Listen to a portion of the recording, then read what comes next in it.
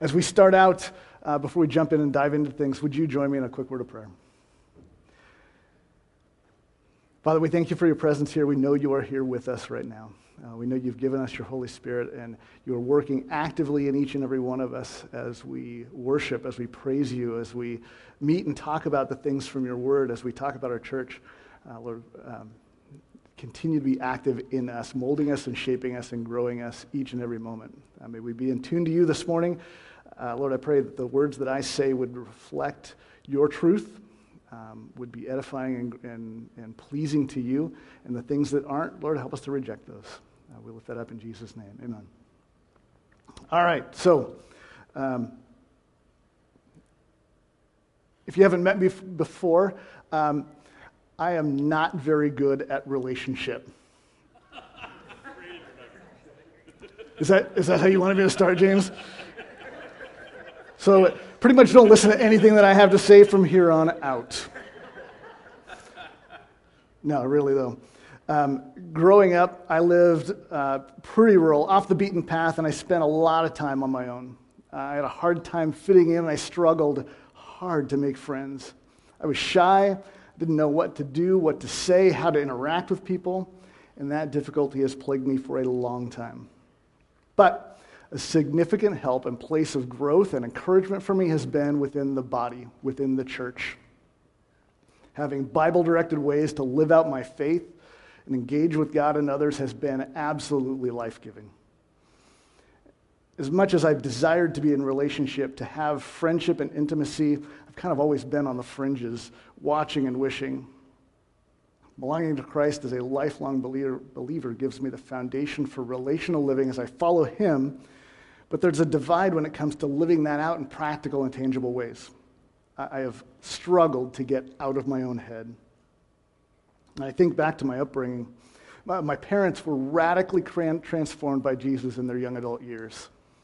And I was born into that deep awareness of Christ's sacrifice, the sacrifice for me and the reality of his love. But my parents had been deeply wounded in their early church experience. They left the church, they left other believers, and didn't go back. So I grew up knowing God's love, Jesus' humility. I knew the Holy Spirit's influence in my life, but I lacked the spiritual maturity that comes from rubbing shoulders with other imperfect people. I wasn't being challenged by interactions with others in the ways I served God or I explored my faith with other people. So I didn't develop the ways that he was calling me in the areas that he intended to use me for his purposes. I've mentioned a couple of times, I've mentioned the church. The church in Greek is ekklesia, and it means a called out assembly or congregation. So being part of the church has nothing to do with a building, nothing to do with a denomination, nothing to do with a fancy, newfangled name for your church, like Northview. I'm sorry. But instead, it's all about the people that populate it. 1 Peter 2:9 says, "But you are a chosen race, a royal priesthood, a holy nation, a people for his own possession, that you may proclaim the excellencies of him who called you out of darkness and into his marvelous light." So we, everyone loosely connected with or called Northview, we're a people for him. We have a purpose. And belonging to a group carries some particular responsibilities. Being in relationship with others has nuance in how you interact and how you speak and act, how you think. I didn't have to worry about that being somewhat of a loner, unattached and floating around. I could live fully in my head as much as I wanted. I was a believer, but my faith didn't have to be sharpened by other equally flawed and difficult humans. So one of my first ministry experiences, once I get involved and joined the church and became a ministry leader, one of my first ministry experiences was sitting in a meeting of pastors and having the leader of the group stand up and say, tongue-in-cheek, that familiar phrase, "Ministry would be great if it wasn't for people." Now, I'm pretty sure you could preface the "if it wasn't for people" part by any possible situation. Driving would be great if it wasn't for people. Enjoying the entire box of donuts guilt-free would be great if it wasn't for people. Being as sarcastic as I want and not worrying about what I say would be so gratifying if it wasn't for people. My wife, Lisa, as I was going through this, pointed out that I was wrong. Sarcasm wouldn't be nearly as fun without someone to direct it towards. So writing my own sermon wording would be great if it wasn't for people. You may not know this, but people are difficult. Some, like me, are more difficult than others, no doubt. But people are amazing too. God said it is not good for man to be alone. And I'm pretty sure he intended for relationship to be the environment we desired from that very first moment of our existence. And if not desired, after sin messed up the whole relationship thing, then at least needed. Relationship with each other is necessary to rein in our out-of-control hearts and give us health and balance. With our fellows, with God, just like he modeled within the Trinity, Father, Son, and Holy Spirit. Relationship with God what was lost at the breakage of sin, that choosing of our own contrary way over his, choosing ourselves over him. There's a wholeness and a completeness that's found in relationship. So when we look at the church, our church, Northview, us, and examine what it is, we can't do it outside of relationships. Pastor James spoke last week on the vision and direction of the church. We are the church, so he's helped define where we're heading. I'm thinking that it has something to do with living and living like Jesus. Amen. But it also has to be about who we are collectively and who we're becoming. That vision and direction has to be reflected in our values. And as much as I've talked about relationship already, our values are reflected in how we carry out relationship. So let's define values for a second. Core values are those deeply ingrained principles that guide all actions together. They serve as the cultural cornerstones of our group. Aspirational or hoped-for values are those that we need to succeed in the future, but we currently lack. We're talking about a combination of those two things. The things we are and the things we want to be more of. Jesus himself was asked about what was the most important in terms of how we act and what we prioritize. He responded with a value statement all about relationship. You guys know this passage, Matthew 22:37. Jesus replied, "Love the Lord your God with all your heart, with all your soul, and with all your mind. This is the first and greatest commandment. And the second is like it. Love your neighbor as yourself. All the law and prophets hang on these two commandments." Our relationship with God is priority, and our relationship with relationship with each other is the next most important thing in all we do. And of course, we agree with those things. We want those to be our priority too. As we reflect on how to do that, again, looking at who we are and who we're becoming are important questions. So our values are critical to communicate as they help our group seek its purpose and to unify together in who we're becoming, who God is shaping us to be. They help us define us and direct us along the same path. They help move us closer to the target, that basketball hoop illustration that Pastor James mentioned in his last message from Ephesians. So to that end, our leadership, our staff, our elders, we've been working on how to clearly define who we are and what we're becoming to help chart that course. So there's 5 particular elements that stand out as the most important, and that's what I'm going to share with you guys today. So the message can tend to be a little bit disjointed as we go through 5 different pieces, but I hope they all make sense as we rally them around relationship. So we'll talk to them briefly. Each one of these things is a sermon series or a whole study in itself, but I'll try to offer some ways to engage with those values as well. So that first value is spend time with God. It's pretty well accepted that to know God, to follow him, to have a relationship with him, like we talked about before, we need to spend time with him. Duh. And that comes through reading and prayer. That's often what we hear, of course. But does reading and prayer create relationship? Do those things do that? Well, what does a relationship with a spouse or a close friend look like? If I told Lisa that I dearly loved her, but I limited the entirety of my time and interaction with her to a scheduled 30 minutes every morning, or if all I ever gave her was a hi and a quick thank you before dinner every night, how do you think she'd react? We need to be present with the Lord throughout our day, not some rote or formulaic time schedule. And how we approach relationship and that time spent matters too.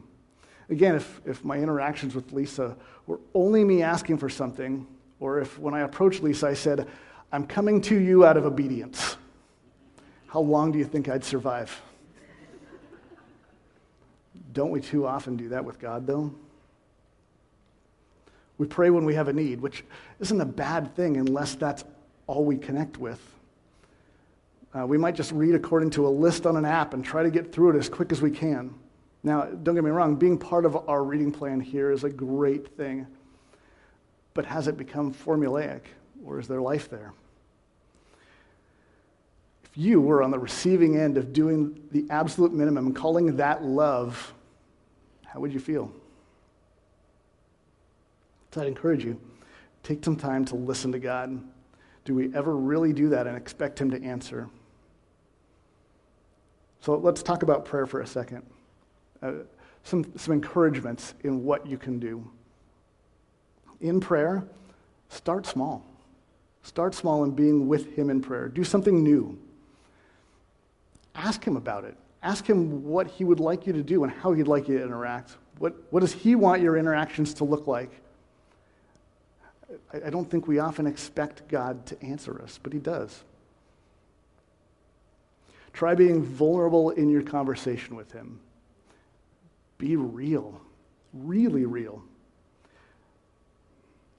I mean, we assume that He knows what's in our head and heart, but tell Him anyway. Lean on Him. Try to share a thought or two with Him throughout the day, here and there as you go. Make it ongoing.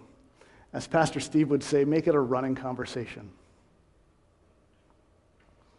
Tell Him how you're feeling. Tell Him what you think. Ask Him about a decision you need to make. Share what you struggle with. Tell Him the things that you're thankful for, the ways that you recognize His impact in your life. Ask for grace and forgiveness in the moment of a mistake. Don't wait till you've accumulated this mountain of need for forgiveness, or wait until the end of the day. Do it constantly. Be in constant confession to Him. Reading the Bible. Time reading the Bible is essential too, but it can be kind of daunting. Now, I mentioned the Bible reading plan with us before, but you can join that Bible plan if you go to the Next Step tab at our website, nv.org. And Pastor Steve, he facilitates that, and he sends out encouragements all the time so that you're not doing it just on your own. But take some time, memorize bits of Scripture. Recite them a couple of times in your travels and your coming and going. I bet you that you'll find situations that applies to directly and ways to grow with what you've read. Incidentally, that's how the Holy Spirit interacts with you, if you didn't know that. But maybe take the time to study the Scriptures even in a more personal way. Dig into them. Look at something like the attributes of God. Find all the places that certain characteristics of His show up. Use a concordance. If you don't know what a concordance is, just Google. It's amazing how that works. Read the stories that display those attributes. It is amazing learning about God. So spend time with Him, learning about Him like you would a new and interesting friend. Spend time with Him praying like you would when you talk to someone who's dear to you. How do you cultivate those things in a friendship if they don't exist in your relationship now? How do you do that? How do you generate a deep love for God that maybe doesn't show in your current practices? We're going to do a series on prayer in the near future, and I think it'll be really helpful in making some of those things more practical for us. But start by examining what you do now and what it says about your relationship with God, and figure out ways that you can grow from there.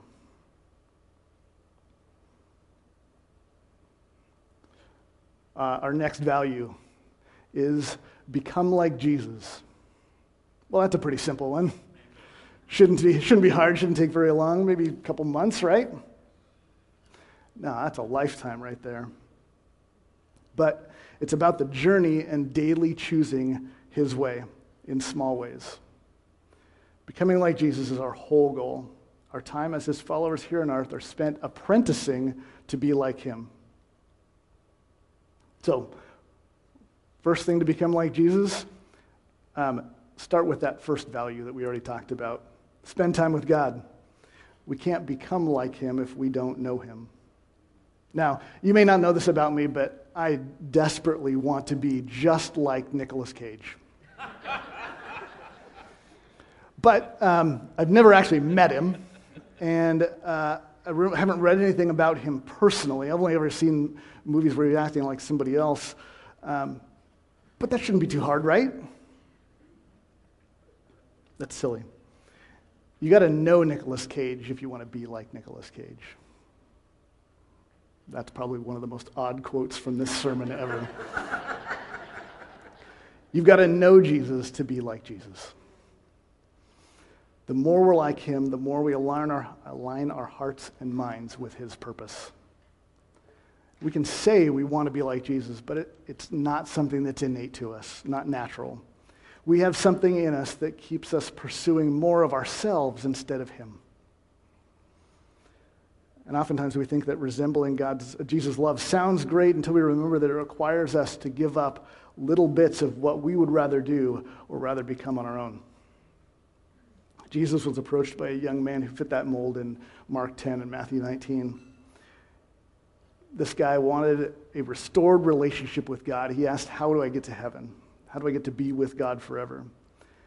And Jesus, in his response, invited him to become his disciple, to train him to be like him. But that young man went away broken because it would have cost him something he wasn't willing to let go of, his wealth. That thing, and for us, it could be a relationship, a possession, a behavior. That thing became the crux of the separation point and the obstacle of restoration and fellowship with God. Now, you may not have to let go of your money, but you will be challenged in the things you desire and the actions you take to make you more like Christ. Specifically, the ways that you are what Jesus embodied. In the ways and in your capacity to love God and love people. And I can tell you definitively that becoming like him means choosing the things that he chose. It means letting go of the behaviors that he tells you no to. It means choosing forgiveness when you don't want to. It means giving grace to someone who doesn't deserve it. It means offering mercy to someone who had done wrong, pretty much like has been done for you. It means loving people who are unlovable. And together we desire to become like Jesus. Together we want to desire to become like Jesus. So let's examine what Jesus said he valued. He said he valued loving God and loving people. So let's do those things. If you were to measure my Christ-likeness, man, I'm a terrible example. But even in my own growth, I've had to come face to face with the ways that I'm unlike him, and I've had to change. I've had to let go of anger from not getting what I wanted. I've had to reevaluate disappointment when people didn't act the way that I planned. I've had to come face to face with Paul Tripp's definition of Christ-shaped love. He calls it a cruciform love or a cross-shaped or Christ-shaped love. He defines love as the willing self-sacrifice for the good of another that doesn't require reciprocation or that the person being loved is deserving. That's a pretty packed definition of love. But that's the love that Christ gave us and the one that we want to reciprocate to him. We can't help to become more like Jesus if we declared him the leader of our lives. It's this really cool dynamic. When we accept him as our leader, he gives us the gift of the Holy Spirit, implanted in us. The Holy Spirit's part of the Trinity, part of God. And he gives him to us to mold us and shape us from the inside out. So if we cooperate with him, we'll come face to face with opportunities to become more like Jesus. opportunities to choose love, to love people more, and opportunities to love God more. Jesus loved on people, and he always reminded them to go and sin no more. Stop doing the things that separate you from God. Another way to utilize relationship within this value is to become a disciple. Meet with someone who knows Jesus well and ask them questions. Talk through and walk through together what it means to be a disciple of Christ, a learner of Christ, a student of Christ. And then share those same things with somebody else who needs to know. You learn so much faster by teaching another person than by studying alone. Be a disciple and disciple someone. Again, become like Jesus. Do what Jesus did and become more like him.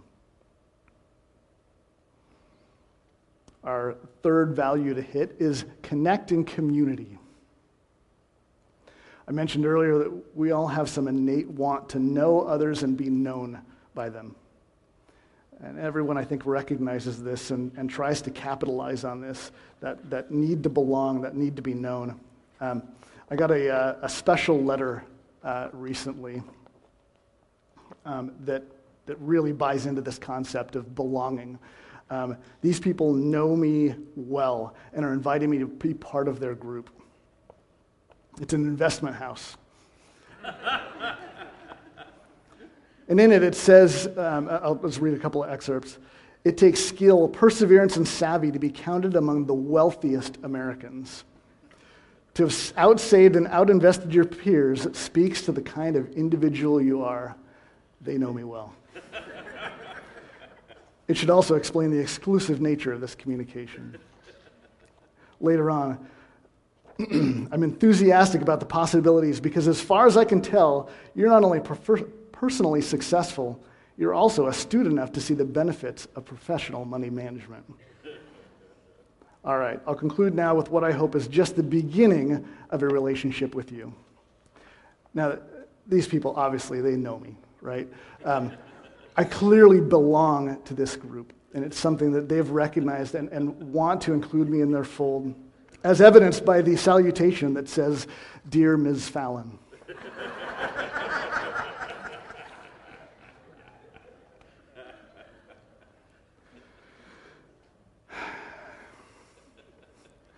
We are built for real relationship, but everybody recognizes that that is something that is innate in us. We all want relationship. We all want belonging and togetherness. We're built for real relationships. So how do we make that happen? Isn't it enough to go to church? Not necessarily.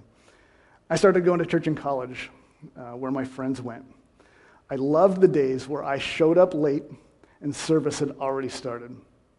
I tried to skirt my way in quickly after the preaching. I tried to skirt my way out after the preaching so I wouldn't have to talk to anybody. It was great. I could get in, get out, and not have to talk. If watching from home on a live stream was an option, I'd have done that to avoid any awkward interactions. And I was able to keep this up for a long time.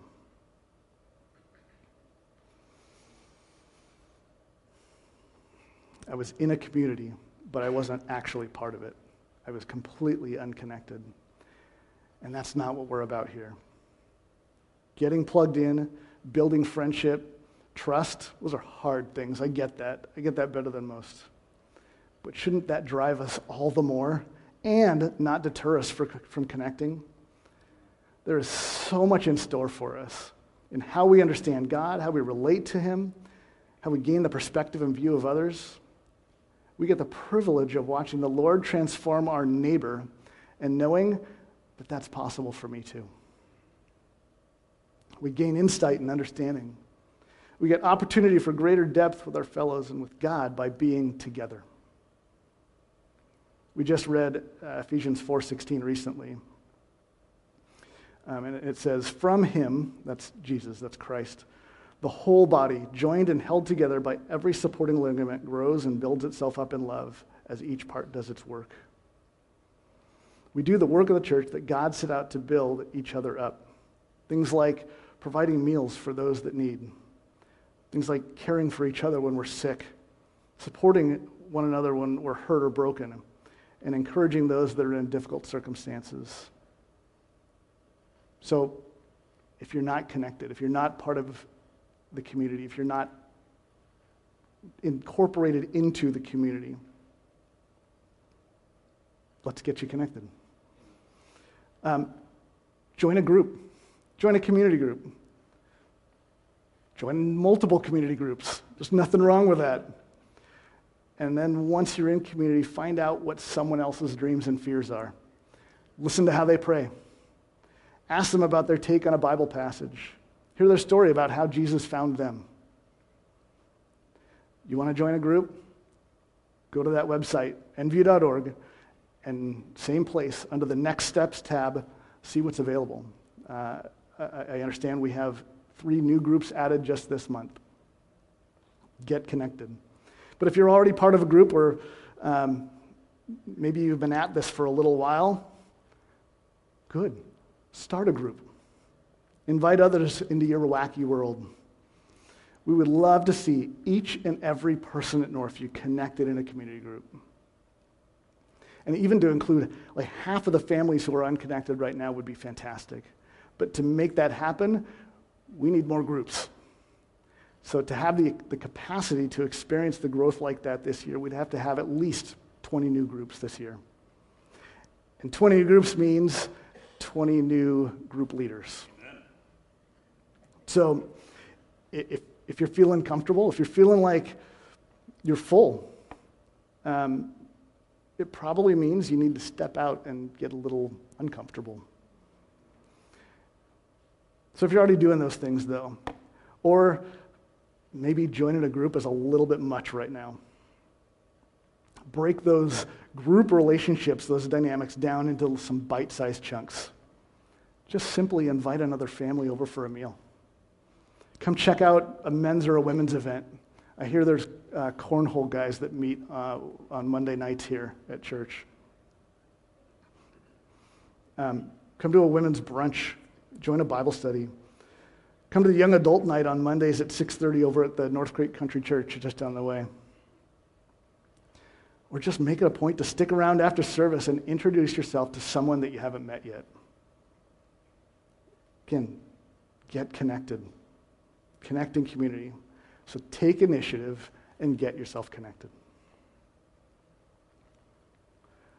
Our next value is live generously. I'm reminded of the story of the Good Samaritan. If you're unfamiliar with it, there was a man traveling who was beaten and robbed and left for dead on the side of the road. And several people who should have, by all rights, stopped and helped him, passed him by. And Luke 10:25 picks up the story. But a Samaritan, as he traveled, came where the man was. And when he saw him, he took pity on him. He went to him and bandaged his wounds, pouring on oil and wine. Then he put the man on his own donkey, took him to an inn, and took care of him. The next day he took out 2 silver coins and gave them to the innkeeper. Look after him, he said, and when I return, I'll reimburse you for any extra expense you may have. Now, Samaritans were hated by the Jews. They were transplants, people that were pulled out by the Assyrians in their conquest of the area and transplanted into the region right next to Israel. And many of them adopted the Jewish faith, but they were hated as foreign transplants, and they were seen as practicing a second-rate version of the Jewish faith. So they were looked down on. And yet, even with that, Jesus holds this as his example of hospitality, care, and love, and that he takes what the Samaritan gives in the highest regard. Now, the idea of giving time and money, care and concern to someone that's so different from us and likely won't repay or even be grateful is how Jesus sees us fulfill his command to love others as ourselves. Our calling, living out a self-sacrificing gospel, giving of ourselves for the good of another, that's love. So we can be generous. We can be generous with our time. We can be generous with our treasure. We can be generous with our talents. We'll touch on each one of these. That time, being generous with our time. Time's a commodity that most of us don't have enough of. And if we're willing to share things of real value, like our precious time with other people, how much does that communicate their worth?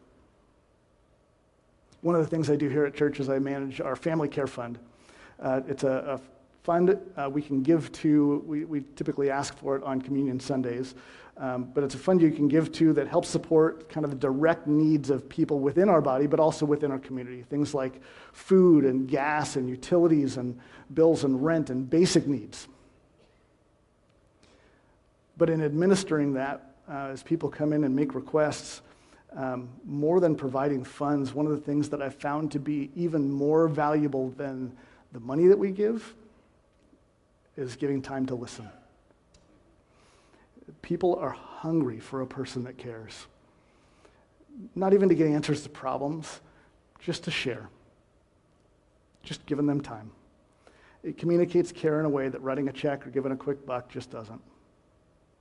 So my encouragement to you in living generously, listen to someone or several someones. Ask questions instead of speaking. Ask for their story instead of telling them yours. Be selfless in your focus. Treat them like your aim is to gift to them your time. So time, then treasure. Money is one of those things that can have a hold on us like nothing else. I once heard somebody refer to money as life energy. We work hard for what we earn.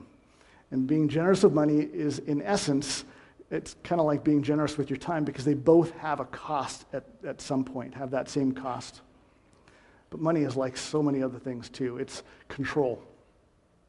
Control over your desires, enabling to get you what you want. Money is security. Can eliminate the need for fear and uncertainty. When we have it, we're stable, and we can avoid the discomfort of need. Money gives us the illusion that we're masters of our own destiny. And the want of it can incite anxiety like nothing else. But if we view our treasure as someone else's from the outset, it changes that entire outlook. If we consider that money is God's, then we're only managing an investment. His investment into the people he wants to reach. We can be freer to lavish it on others when we know that he values people more than things. So let go of it. Ask God how he'd have you use it for his purposes. He'll direct you. So help somebody who's struggling. Buy somebody groceries. Bless a single mom. Cover a kid to go to summer camp or a sport. Find a neighbor with a need and help. Tithe to the church. Support the endeavors to disciple and outreach here. We believe that God has directed the things we're doing within our body and with our community, so join us. We believe so strongly in giving that all of our staff, all of our elders give generously, and we model the church finances to generosity as well. Northview takes 10%, a tithe, 10% of our total budget, and we gift it to ministries and missionaries, locally, regionally, and overseas to impact people that we aren't able to directly or that those groups can do better than we can. We want to model that giving generously, even with our finances, even with our treasure. And talent. Give your talent. Seek out a way to serve. It's not service for the sake of service. As we read before, there's a call for you to use your gifts to build up the body. So ask God, how do you want me to engage with serving in our body? If you have talents, I guarantee you there is a place to use them here. Music, mentoring, kids, behind the scenes, just setting up chairs, greeting, finances, you name it. There is a place. There are needs all over. As I've said, we are the church, and providing for the things we do to enable that last value, the one that we'll talk about in a second, reaching the lost, is critical. So plug in. Do you have a gift? Do you have a willingness? You really only need one of those. So again, that brings us to our last value, reaching the lost. We all know the command Jesus left us with, to go into all the world and make disciples of all nations. We understand that in part that it's a directive to share Jesus with our world. and his words, the ones we hit on before, impress the need to love others. Reaching out to show love and share the gospel message, the saving grace of Jesus, and the restoration available to fulfill God's original plan of relationship, that's our primary value of meeting the most pressing need for those around us. James challenged us last week to be missionaries to our own neighborhoods and workplaces. Not to preach or to speak judgment, but to be love and to be a visible example of Christ to those who haven't met him before. Or to call back those who have walked away. So I want to echo the challenge that he gave, and he did a call to action that I want to repeat. You'll see a card on the seat next to you along with your communion stuff, that blue card. Just pick that up for me. Those white blanks on there, those represent people, real people. People with lives and families and needs. Those white blanks represent the unchurched or the de-churched near us. They might be your neighbors, your coworkers, your school friends, maybe your relatives. Can you come up with 5 people within your circle to engage with this year? Maybe it's just a dinner invite. Maybe it's just conversations over the fence. Maybe it's offering to mow a lawn or take care of a pet. How can you engage with 5 people in your circle? Now, maybe it's tough for you to think of 5 people. I'll admit, I'm a little bit isolated, even in my own Christian circle. I live and work at the church. All my friends and family are in this room. But I'm actually excited to branch out, and I want to take strides to get to know my neighbors on either side of me who both come from really different cultures, and we even have some serious language barriers. Not because I want to hit them in the head with a Bible, but I want to get to know them. I want to love on them. I want to listen to them. I want to share Jesus with them, not just in words, but in life and living. So, can you take that challenge? Maybe it's easy, maybe it's more difficult, but I'd ask you to actually take this home. Actually write the names on it and put it in a place you'll see regularly. On the fridge, on your bathroom mirror. Not so you feel guilt or shame or obligation, but just as a reminder to pray. Pray for those people and look for ways to engage with them specifically. For me, I have to actually do that, because if I don't, it gets lost in all my other to-dos. So I'm just asking, will you do it with me?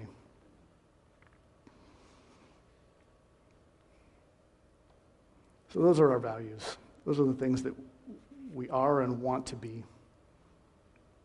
We recognize the ways that God is growing us in relationship in those elements. Spend time with God, become like Jesus, connect in community, live generously, and reach the lost. Let's be those critical values that we strive for. Peter admonishes us to embrace growth in the ways that give us a more robust faith and make us more like Jesus in our love. 2 Peter 1:5-7 says this: "For this very reason, make every effort to add to your faith goodness, and to goodness, knowledge, and to knowledge, self-control, and to self-control, perseverance, and to perseverance, godliness, and to godliness, mutual affection, and to mutual affection, love." Choosing to develop these things will allow us to fulfill the command to love God and love people to greater degrees. I hope these resonate with you. I hope that these values urge you into action like they do for me. Father, you are an amazing God, that you have intertwined so many things together for our good, to bring us into relationship with you. But sometimes it doesn't feel like something we want to do, but the way that you've designed relationship with each other to grow us and sharpen us and show us the need for you, the way to wear off our rough edges and make us more Christ-like is absolutely amazing. Lord, I thank you for giving us direction here. I pray that the values that we settle on, the values that we try and live out, would be pleasing to you. That you would be glorified through our actions to love each other and to love you. Lord, help us to employ these things, not as things that we have to do, but instead as things that we get to because we love you so deeply. But it's easy to do when we know how much you've loved us. Father, we lift up this time. We lift up this challenge even of reaching 5 people. Lord, that's a hard thing. I don't know how I'm going to come up with 5 people that are unchurched or de-churched. That's out of my bubble. Lord, yet we know that your Holy Spirit will work to grow and mold and shape and will provide those names. Father, help me to have a right heart before you as we go about these things. We lift all that up to you in Jesus' name. Amen.